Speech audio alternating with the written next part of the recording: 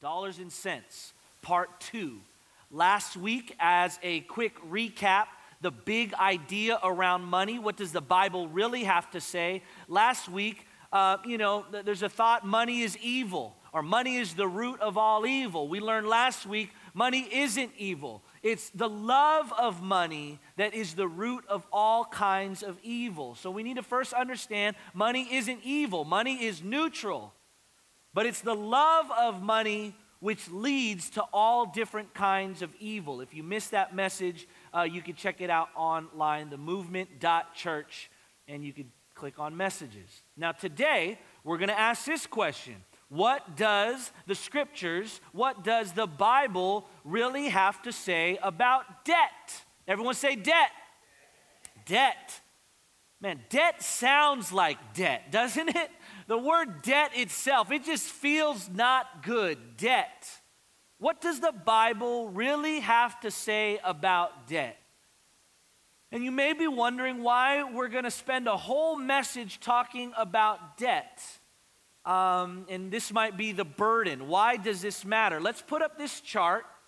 Average American debt. This is as of June 2018. The website is actually skipping my mind. We'll post it online later that I got this from. But this isn't just like a random, it seemed like, as I was reading through it, a very well-researched website all the way up to June 2018. And even, you know what, even if these statistics may be off in some way or another, I don't know where they got these numbers, but when I looked at them, I could kind of relate to some. I'm not going to share with you which ones in particular, but I was like, that seems kind of accurate to me. Let's go through some of these types of debt in America. The average American has a mortgage loan balance remaining of $181,000. I know some of you who own homes in this area are like, I wish. Credit card debt totaling $15,000, the average American. Some of you feel a lot better about yourselves after seeing that number. Some of you feel worse. Student loans, the average student loan debt. This one is probably more socially acceptable than some of these others. So those of you with student loan debt, why don't you just say a big amen? Amen, okay. Student loan debt of around $46,950, and I just want to tell you, that was one of the numbers I could kind of relate to. And it's a shame because I didn't even finish college. Ow, man, that's whack. You're going to have that type of debt with nothing to show for it? Lord Jesus, help me.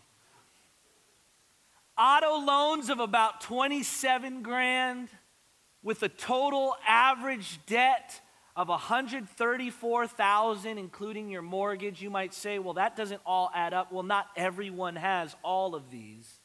So the average debt of an average family in America is $134,000. So why is this important? Because I think it relates to all of us. And once again, if you don't have any debt and you're that one person that God's favor is just on in a unique way in this room, then you're going to have friends and family who have debt, and so it may be good for you to know how you can maybe help others or what the Bible has to say about it.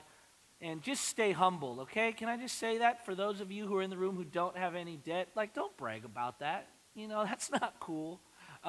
Stay humble. Okay. It's just because I want to be you. That's all it is.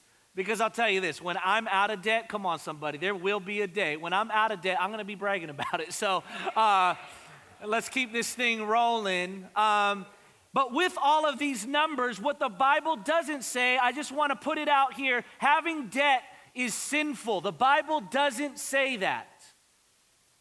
There is nowhere in the scriptures that the Bible says having debt is sinful. And so those of us who are in debt, a majority of us in the room, praise God that it's not sinful to have debt. It might be sinful how we accrued the debt, how we built the debt. There may be some sinful things that you and I did. Come on, just me? No, thank you. Gabby in the house. That's Gabby. For those of you who don't know Gabby, meet Gabby.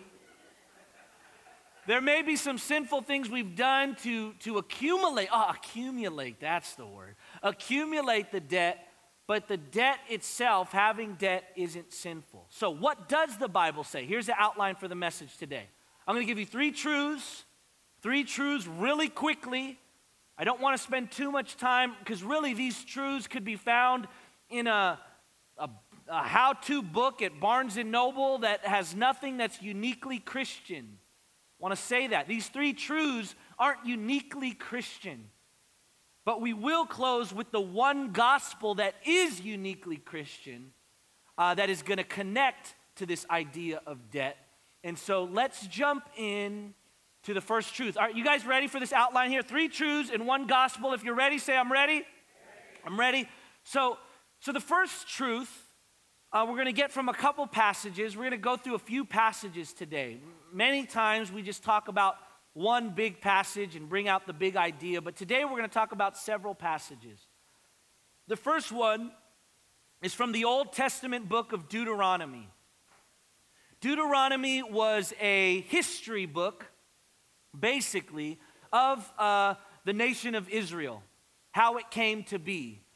Genesis, Exodus, Leviticus, Deuteronomy. The first kind of 4 books of the Bible speak of the history of the nation of Israel. And in Deuteronomy, God is laying out for his people the way things are to be in their community. And so this prescription isn't to us. I want to make that really clear. Just because something was prescribed to the nation of Israel, that doesn't necessarily mean that it's required for us. Are you with me? There are a lot of things that were prescribed to the nation of Israel that if we did those things today, that'd be weird. It'd be weird. We'd get ourselves in trouble. We'd get thrown into jail. Okay, so just because something is prescribed to the nation of Israel doesn't mean it's prescribed for us. But there is a transferable principle from this prescription that I believe applies to us. Is everyone with me so far? Yes or yes? Okay, so here is what was being outlined for the nation of Israel. For the Lord your God will bless you as he promised you, and you shall lend to many nations. Israel, you're going to be a lender, but you shall not borrow. And you shall rule over many nations, but they shall not rule over you. So there was this prescription to a nation that would not borrow, and that they would rule over many nations, but they shall not rule over you. It seems like there is a connection between those that lend and those that rule. It seems like there's a connection between those that borrow and those that are ruled. It seems like the lender is the ruler and the borrower is the one being ruled. You guys with me? That's what I think is a principle that we could pull out from this prescription to the nation of Israel. Now, in the book of Proverbs, I believe, on the next slide, a book full of principles, a book full of wisdom for right living, this is said even more poignantly. The rich rules over the poor, and the borrower is slave of the lender. Now, I didn't even need to have a verse for you to know that this is true. Come on, somebody. You don't need a Bible verse for this. We could have just talked about how does having debt make you feel, right? I didn't even have to put up a verse. We could have just said, all right, for those of you in debt, let's all raise our hands, and we all raise our hands. How does that make you feel? And I would tell you this, it makes me feel horrible. It makes me feel like a certain percent of my days and my weeks are working not for me, but for someone else. I'm not even working for me and my family for the first 50% or whatever it is. I'm working for the IRS. I'm working for Chase. Come on, somebody. Chase. Chase be chasing me down. Chase be running after me. I'm working for a school loan that I didn't even get a degree from. Nelnet. I hate Nelnet. And these emails and these bills, they just show up and they just keep coming. And I feel enslaved. I feel in bondage. I don't feel free. I feel like my creditors have something on me.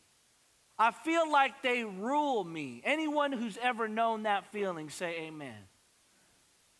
So this is a biblical truth about debt that we don't even really need the Bible to understand, but it's interesting that the Bible makes it clear. If you've ever felt enslaved to debt, thousands and thousands of years ago, it was made clear that this is how we would feel. So, 3 biblical truths about debt. Number 1, debt enslaves. Everyone turn to your neighbor and say, debt enslaves. And so, I think is Sophie over there? Sophie's over there. She's like a senior in high school. Jonathan up front, right? He's 12 years old. Man, can I just talk to you guys? Man, if I could just be 12 again, if I could just be 16, 17 again, I would just tell you, your debt will enslave you. Stay out of debt. When you're on the college campus, Sophie, and they're trying to sell you that credit card, don't sign up for it. I was at UC Berkeley. And Capital One was there. And they had a table, and they sold me a credit card, and I said, and it was just a balance of $300 available balance. But I was like, oh my gosh, this is $300. $300 that I didn't work for. And I used it to buy Jordan clothing. Let me tell you, folks, I've been me for a long time.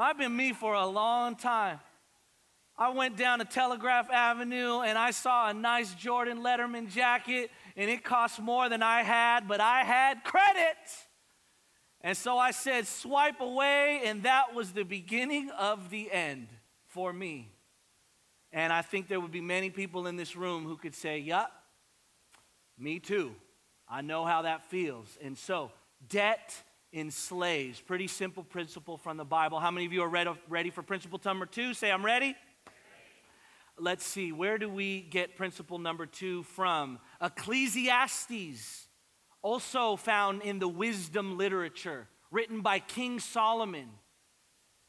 Now, this is primarily about vows to God. I want to make sure you understand proper context. This isn't really a book or even a scripture that's talking about money directly, but I think it can be applied. When you vow a vow to God, do not delay paying it, for he has no pleasure in fools. Pay what you vow. It is better that you should not vow than that you should vow and not pay. And this is why I appreciate Spencer wearing that Russell Wilson jersey today. This is one of our pastors who loves the 49ers deeply. It's like Jesus and 49ers. And he made a bet. He made a vow to Owen, something dumb. I don't know what it was. But he lost, and here he is today wearing that jersey. You're wearing a Russell Wilson jersey. Anyways, that's my buddy, just giving him a hard time. But I so appreciate that he is paying what he vowed. And when it comes to our debts, ladies and gentlemen, especially if you're a Christian, let your yes be yes, let your no be no. And if you're like, well, that's in the Old Testament. Okay, let me just give you something in the New Testament really quickly here on the next slide. Romans. This is Once again, this is speaking now, the context of this verse is submitting to authorities in Romans. And so Paul is writing a letter to the church at Rome, and he's helping them to understand what submission to authority should look like. And under this teaching, under this instruction on what the submission to authority should look like, he says this: pay to all what is what? Owed to them. Taxes, to whom taxes are owed. Ladies and gentlemen, if we owe taxes, we need to pay our taxes. And let me just tell you, okay, selfless transparency, truth-telling over image protecting. When you avoid this, okay, key alert, another pro tip. When you try to avoid taxes, when they come after you for them, it only gets worse. Yep, Gabby's with me. Gabby, thank you for just being with me today. Sounds like me and Gabby have made some similar mistakes in our lifetime. The rest of you just have it all together, whatever. Me and Gabby are rolling right now. But when you avoid your taxes, there's interest, meaning you owe more than you should have owed. Not only do you owe more, but these crazies find a way to get into your bank account. Come on, somebody. Come on, see, some of you, whatever, fine. I'll be the only one who shares how I opened my bank account one day and there was less money because theirs, you ever notice that the IRS is theirs? The IRS, theirs. Theirs came in and got it. They came in and got it. How many of y'all, man, that's the worst feeling in the world. Theirs came in and got it. Okay, so pay your taxes. Revenue, to whom revenue is owed. If someone has done work for you and you owe them money, pay them the money you owe them. This is why we're putting Brooke on the Be Generous. You're like, well, geez, I wish I could be on that list. Kind of nice. No, she's owed this revenue. She's worked hard, above and beyond. She's worked 40 hours a week as if she was paying what a 40-hour-a-week job should be paid. This is revenue to whom it's owed. This is honor to whom honor is owed. So revenue, respect, honor. I think this makes it very clear. Point number 2 here, 3 ideas, 3 biblical truths about debt, that not only does debt enslave, but debt is to be paid. Debt is to be paid. Now, go back one slide. I just want to make this one point real quick. We're talking about money, but it's interesting here, under submitting to authorities, where you have respect to whom respect is owed, honor to whom honor is owed. And I just know millennials in particular, yeah, excited, yeah. But we shouldn't be excited about how we have a rough time with respect and honor. I think if we're being honest, in this internet age, in this social media age, it is so easy for us to disrespect and dishonor not only people who are in authority, but just people in general. And I don't know, but I want the Movement Church to be a community of faith who has high respect and high honor for those who are in positions of authority. Not because they deserve it, but because it's what God requires of us. So many of us, well, they don't deserve my respect. They don't deserve honor. Okay, but do you deserve grace?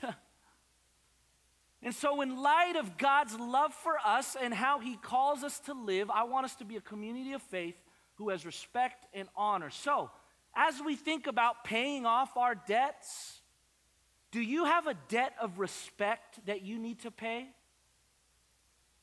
Is there someone, if you're being honest, you search your heart, the way you've acted on social media, the way you've acted in real life, the way you've acted behind closed doors, you have been disrespectful to whom someone respect is owed. You've been dishonoring to someone whom honor is owed. Gossip, slander.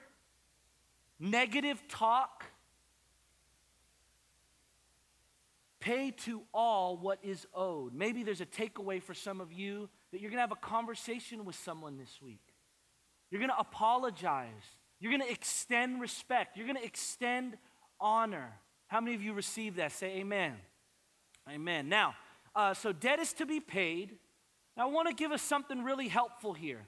As the second idea, debt is to be paid. I want to give us something helpful. This is a very powerful tool. As much as I joke around about my debt, this year in particular, I've got more serious about paying down our debt than we ever have gotten serious before. And we're using something, many of you are familiar with this tool. This isn't a uniquely Christian tool, but I don't want to talk about debt without giving you something tangible as you think about paying down your debt so you're no longer enslaved. I want to watch this video here of a tool that could prayerfully help you, and then we'll close the message. So let's take a look at this now.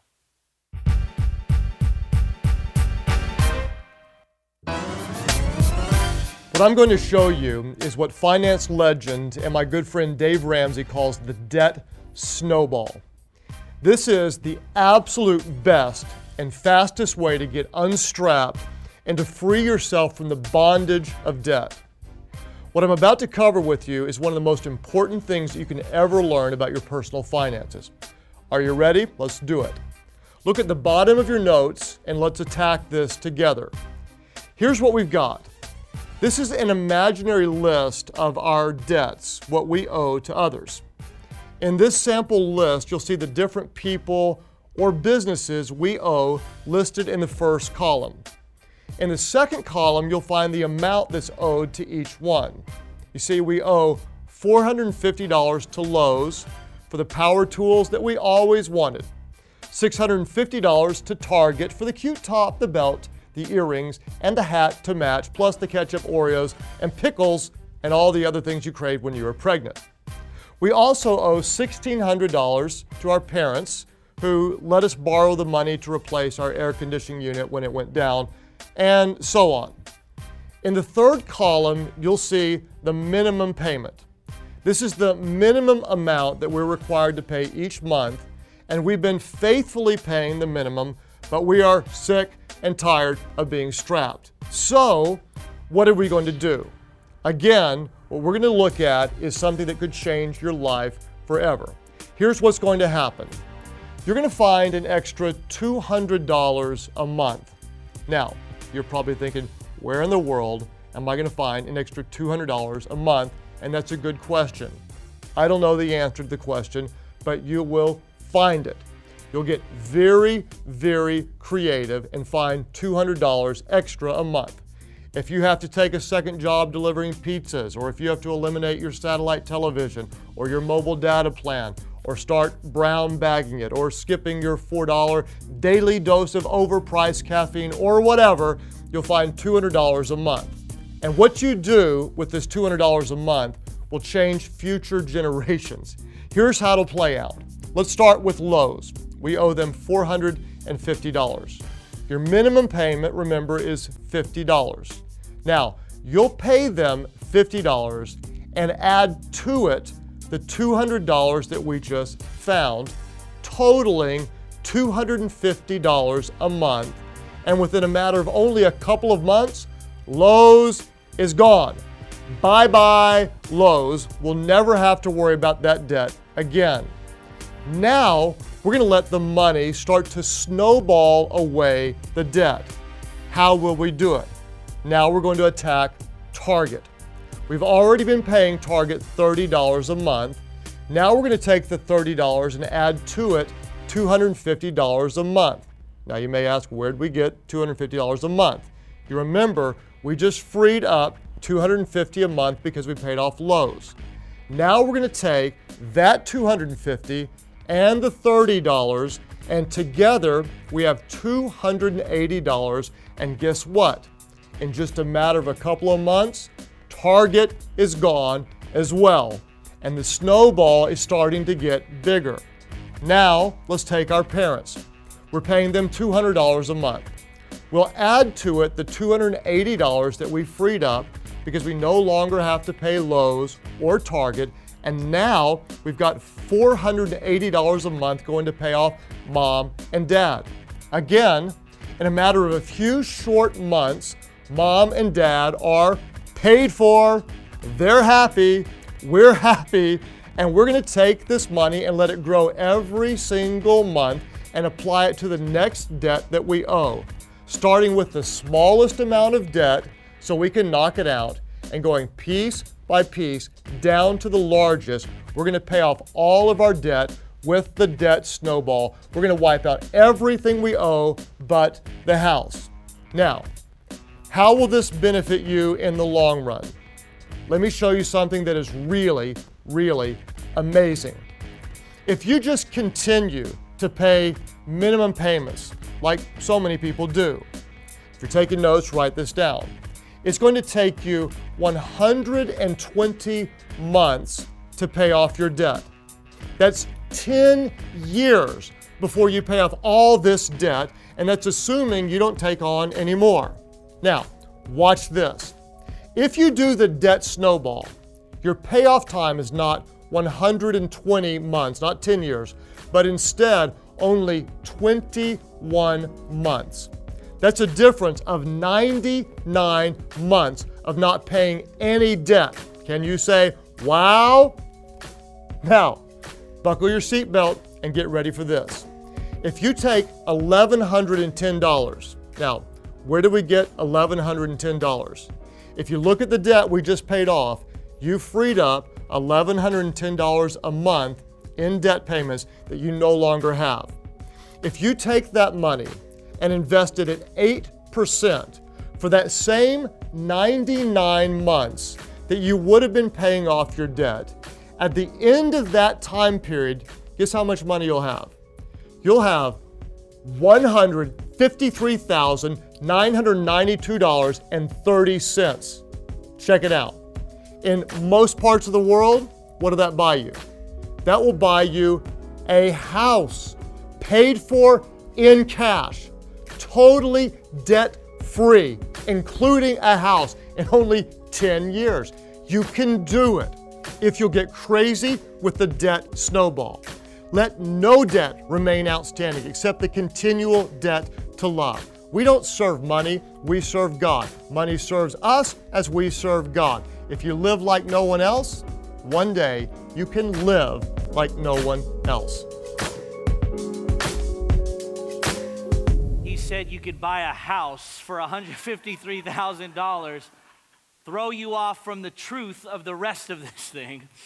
We know here that that's not possible. He's from like Edmond, Oklahoma, and so you could get pretty close out there. But that is a tool, a very practical tool that Rebecca and I are using to pay down our debt, and we just want to invite you into that.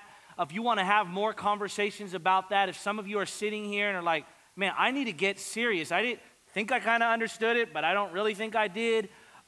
Definitely reach out and we could work through this together so you could get to a better place. So debt enslaved. Was that helpful for anyone by round of applause? Was that helpful? Okay. So the key is to use it. The key is to do it and to get some people around you to getting accountable. Now, there's one more truth. Now, in many ways, we could have stopped here because these are the two big ideas, the two major ideas in the scripture as it relates to debt. But there's one more. That if you read the scriptures, this is going to come to the surface, and I think it connects really beautifully with the gospel that I'm going to close with. So in that passage in Deuteronomy where it talks about the nation of Israel not being a lender, or being a lender and not someone who borrows, remember, we're talking about the nation of Israel and this prescription for how they should live. And there was this prescription called the year of Jubilee.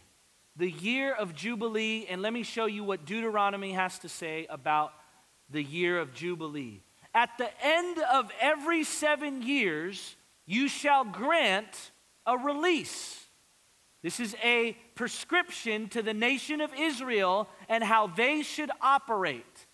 That doesn't necessarily mean that's law for us, okay? But let's see. At the end of every 7 years, you shall grant a release, and this is the manner of the release.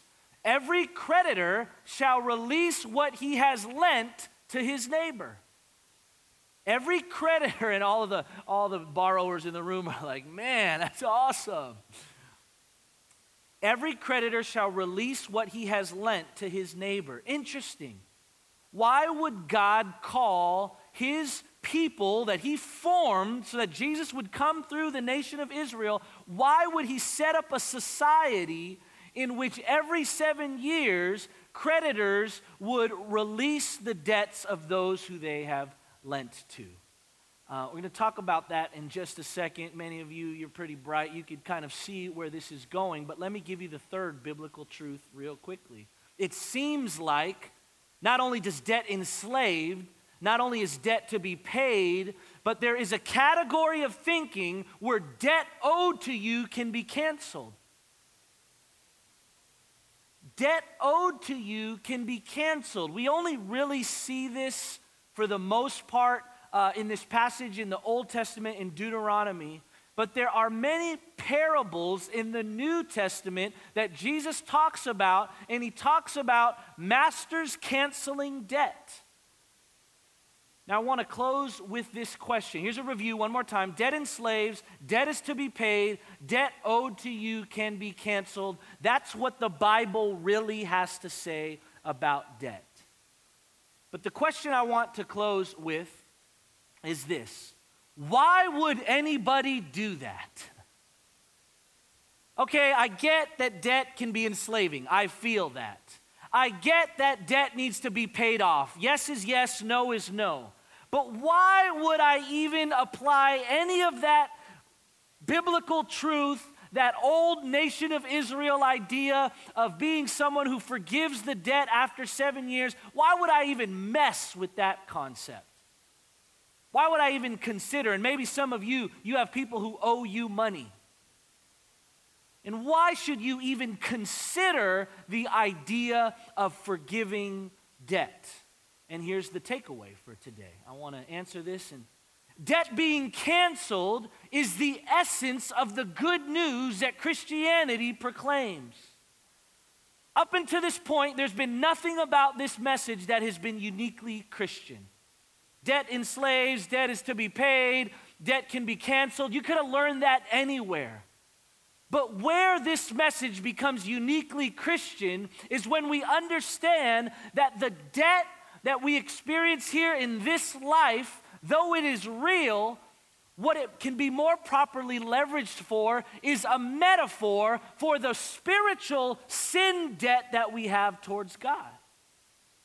And the beauty of the good news of Jesus Christ is that our spiritual debt of sin to God has been canceled through the person of Jesus Christ.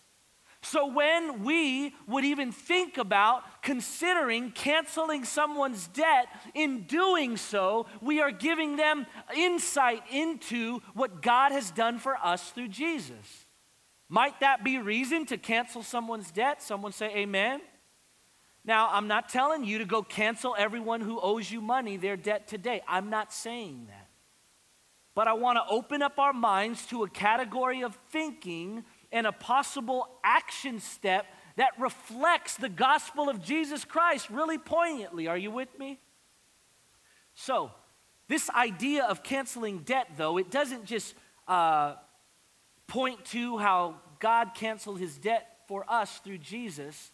It actually does something deeper than that.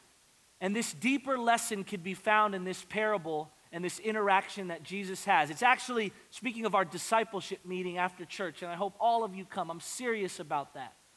The first story, I believe it's the first or second story that we read in our one-on-one discipleship relationships, is this story here found in the book of, first of all, a couple mistakes here. One, this isn't Deuteronomy. I believe this verse is in Colossians, speaking of the debt being canceled. I'll read this real quick. And you who are dead in your trespasses and the uncircumcision of your flesh, God made alive together with him, having forgiven us all of our trespasses. Let's read this together. By what? Canceling the record of debt that stood against us with its legal demands. This he set aside, nailing it to the cross. That's not in that's not in that book. That is in Colossians, I believe. And it's just a verse that shows us this is what Jesus did. He canceled our debt. Now let's look at the parable real quick. One of the Pharisees asked him to eat with him. Pharisees, these were the teachers of the religious leaders in that day. And he went into the Pharisee's house and reclined at the table, and behold, a woman of the city. How many of you can interpret what a woman of the city is, okay? A woman of the city who was a sinner, when she learned that he was reclining at table in the Pharisee's house, brought an alabaster flask of ointment, some perfume, a big jar of perfume. Okay, let's move it on. And standing behind him at his feet weeping, she began to wet his feet with her tears. Now, that's just disgusting to me. Let me just say that. Sometimes we read this and it's like, oh, that's so beautiful. No, it's not. They didn't have like shoes back then. Maybe they had some sandals, and even if they did, the feet were dirty. Yet, she began to wet his feet with her tears and then wiped them with the hair of her head. Ladies, just picture that for a second. You, even with your husband, come on, taking your hair, and after your husband has been walking outside in the dirt, taking your hair and cleaning your husband's feet with that hair. Honey, why don't you do that for me? Why don't you do that for me? Okay? Oh, come on, somebody, and kissed his feet and anointed them with the ointment. I think we read this, but we read it through it too fast. This is pretty extreme. This is pretty extreme. Let's move on. Now, when the Pharisee who had invited him saw this, he said to himself, if this man were a prophet, if he really was who everyone say he is, he would have known who and what sort of woman this is who is touching him, for she is a sinner. He's a hater. He's a hater. Let's move on. And Jesus answering said to him, I love this, Simon, I have something to say to you. That's the parents' version of kid, we've got to talk, right? Come over here. Or that's the wife's version of, Ed, I need to talk to you about something serious. We've all had that talk before. Okay, I have something to say to you. And he answered, say it, teacher. Let's see what Jesus says. A certain money lender had two debtors, two people who owed him money. One owed 500 denarii and the other 50. When they could not pay, let's read it together, he canceled the debt of both. Now, which of them will love him more? Who's going to love the money lender more? The one who was forgiven of the $500 debt or the 50 denarii debt? Let's keep it moving. Simon's a smart guy. He said what? The one, I suppose, for whom he canceled the larger debt. And he said to him, you're a genius, Simon. You have judged rightly. Moves on. Then turning toward the woman, he said to Simon, do you see this woman? I entered your house. You gave me no water for my feet, but she has wet my feet with her tears and wiped them with her hair. He goes on to say, you gave me no kiss, but from the time I came in, she has not ceased to kiss my feet. You did not anoint my head with oil, but she has anointed my feet with ointment. Next slide. Therefore I tell you, her sins, which are many, are forgiven, for she loved much. But he who is forgiven little loves little. And he said to her, your sins are forgiven. I believe the story closes in this way. Then those who were at table with him began to say among themselves, who is this who even forgives sins? And he said to the woman, your faith has saved you. Go in peace. Here is the quick summary of this passage here. If you have little love, you have experienced little forgiveness. This woman had great love for God that she would go through the great lengths of washing his feet with her hair, giving the most expensive perfume that she had to wash his feet. Why? Because she knew that she was a woman of great sin. She knew she was a woman of the city. She knew that to be in the presence of God was only an act of grace. And so here's what I want to say about this. See, this idea of debt is so important to understand, not just because so we can get free financially, but because it has everything to do with how deeply we love God. Our understanding of debt, not just financial debt, but more importantly, spiritual debt, has everything to do with the depth of our love for God. How many of you are interested in a deeper love for your Almighty God? I know I am. But for those of you who are here today and you might not have that deep of a love, you don't have much affection for God. When the songs are sung, it doesn't do anything for you. When you think about reading your Bible, that's cumbersome. When you think about coming to church, it seems like an obligation. And let's just say we've all been there before. But I want to make this statement here, and may seem harsh, but your love for God is most likely shallow because you're unconvinced that your debt to God is infinite. If you have a shallow love for God in this place today, you are not convinced that you have an infinite debt of sin to God. You know why I love God? I don't love God because I'm a good guy. I don't love God because I grew up in a Christian home.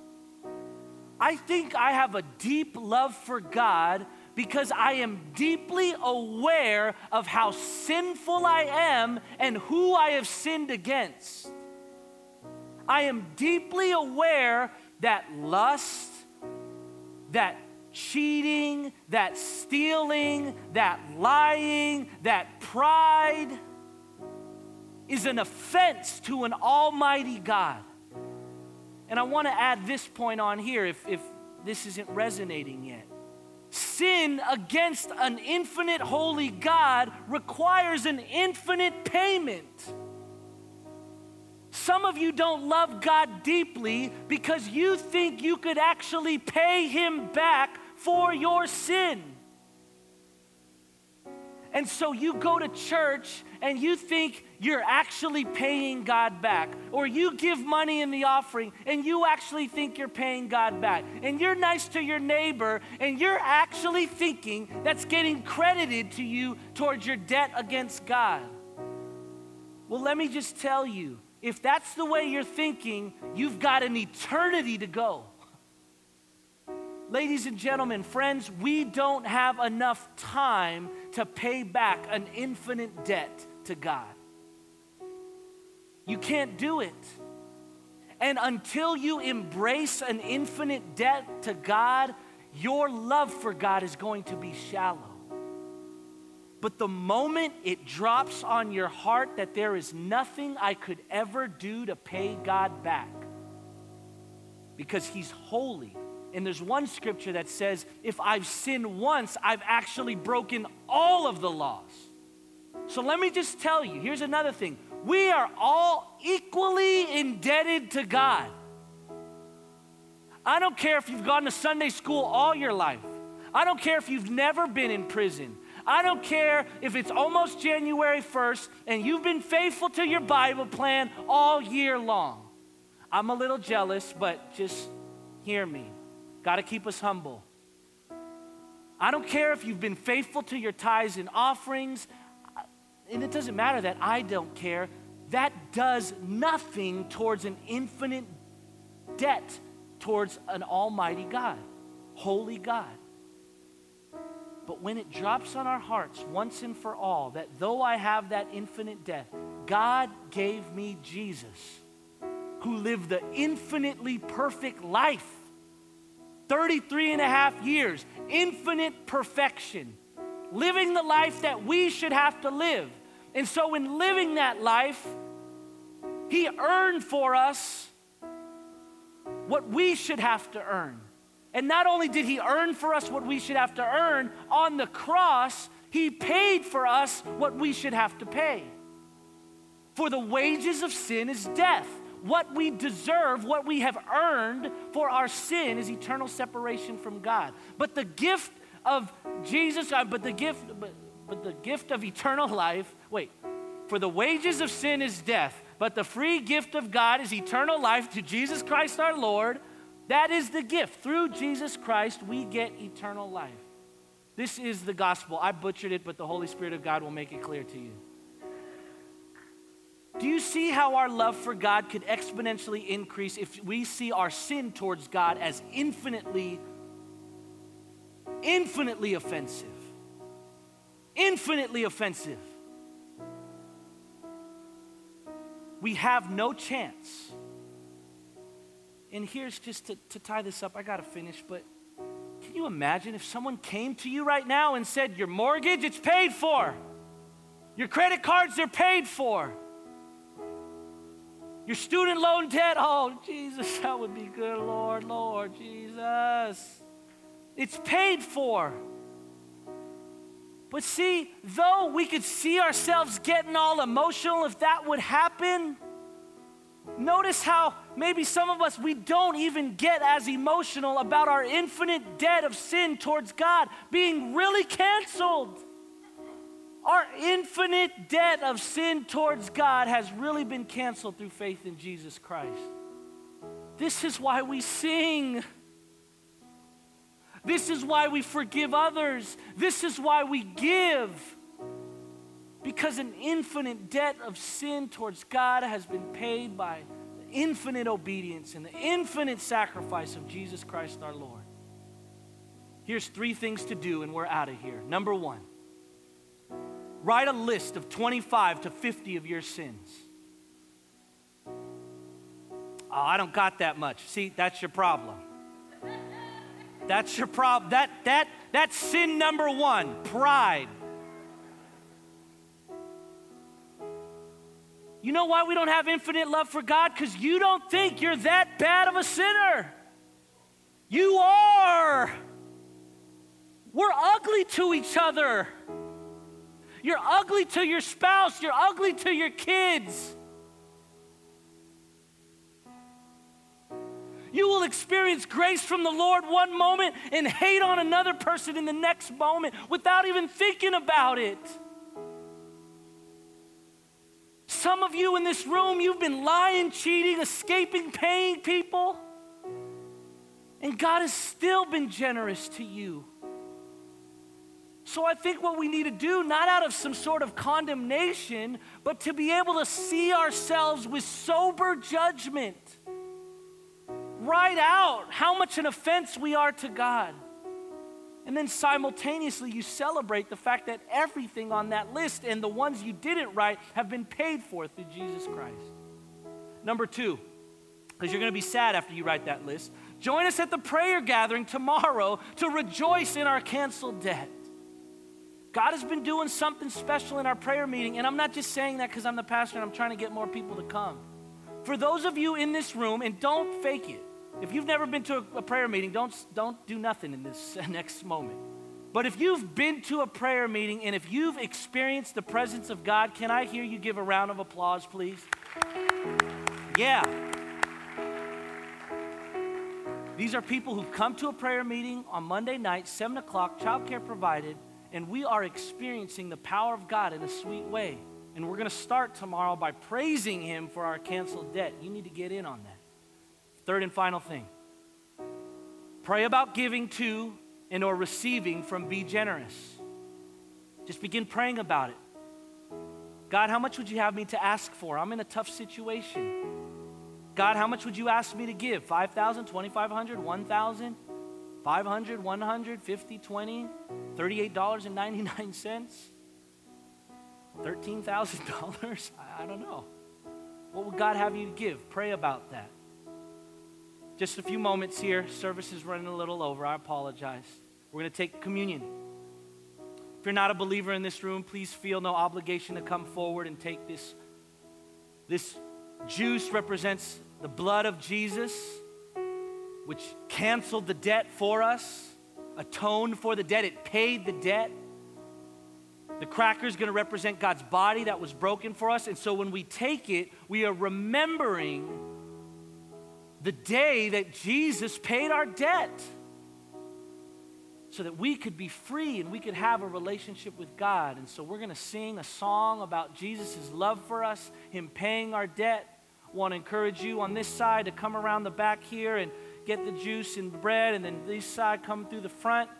Let me pray for us and we'll take communion. Heavenly Father, in Jesus' name, we are thankful that you have canceled our debt through the person of Jesus Christ. And God, for those of us in the room, and we all have been in a place where we have taken our canceled debt for granted. God, would you help us this week as we reflect on our sin? Help us come up with that list. Give us a conviction to actually write that list out. And as we see how sinful we are, and then we put it up against your grace through Jesus, God, would our awe of you increase? Would our love for you increase? May we be compelled to love others with the love that you've so graciously and generously poured out on us. And as we take the communion elements, the cracker and the juice, God, we pray that we would see Jesus, that we would worship you now, that we would end this service today worshiping you for how good you are to us. We love you. We pray all this in Jesus' name. Amen.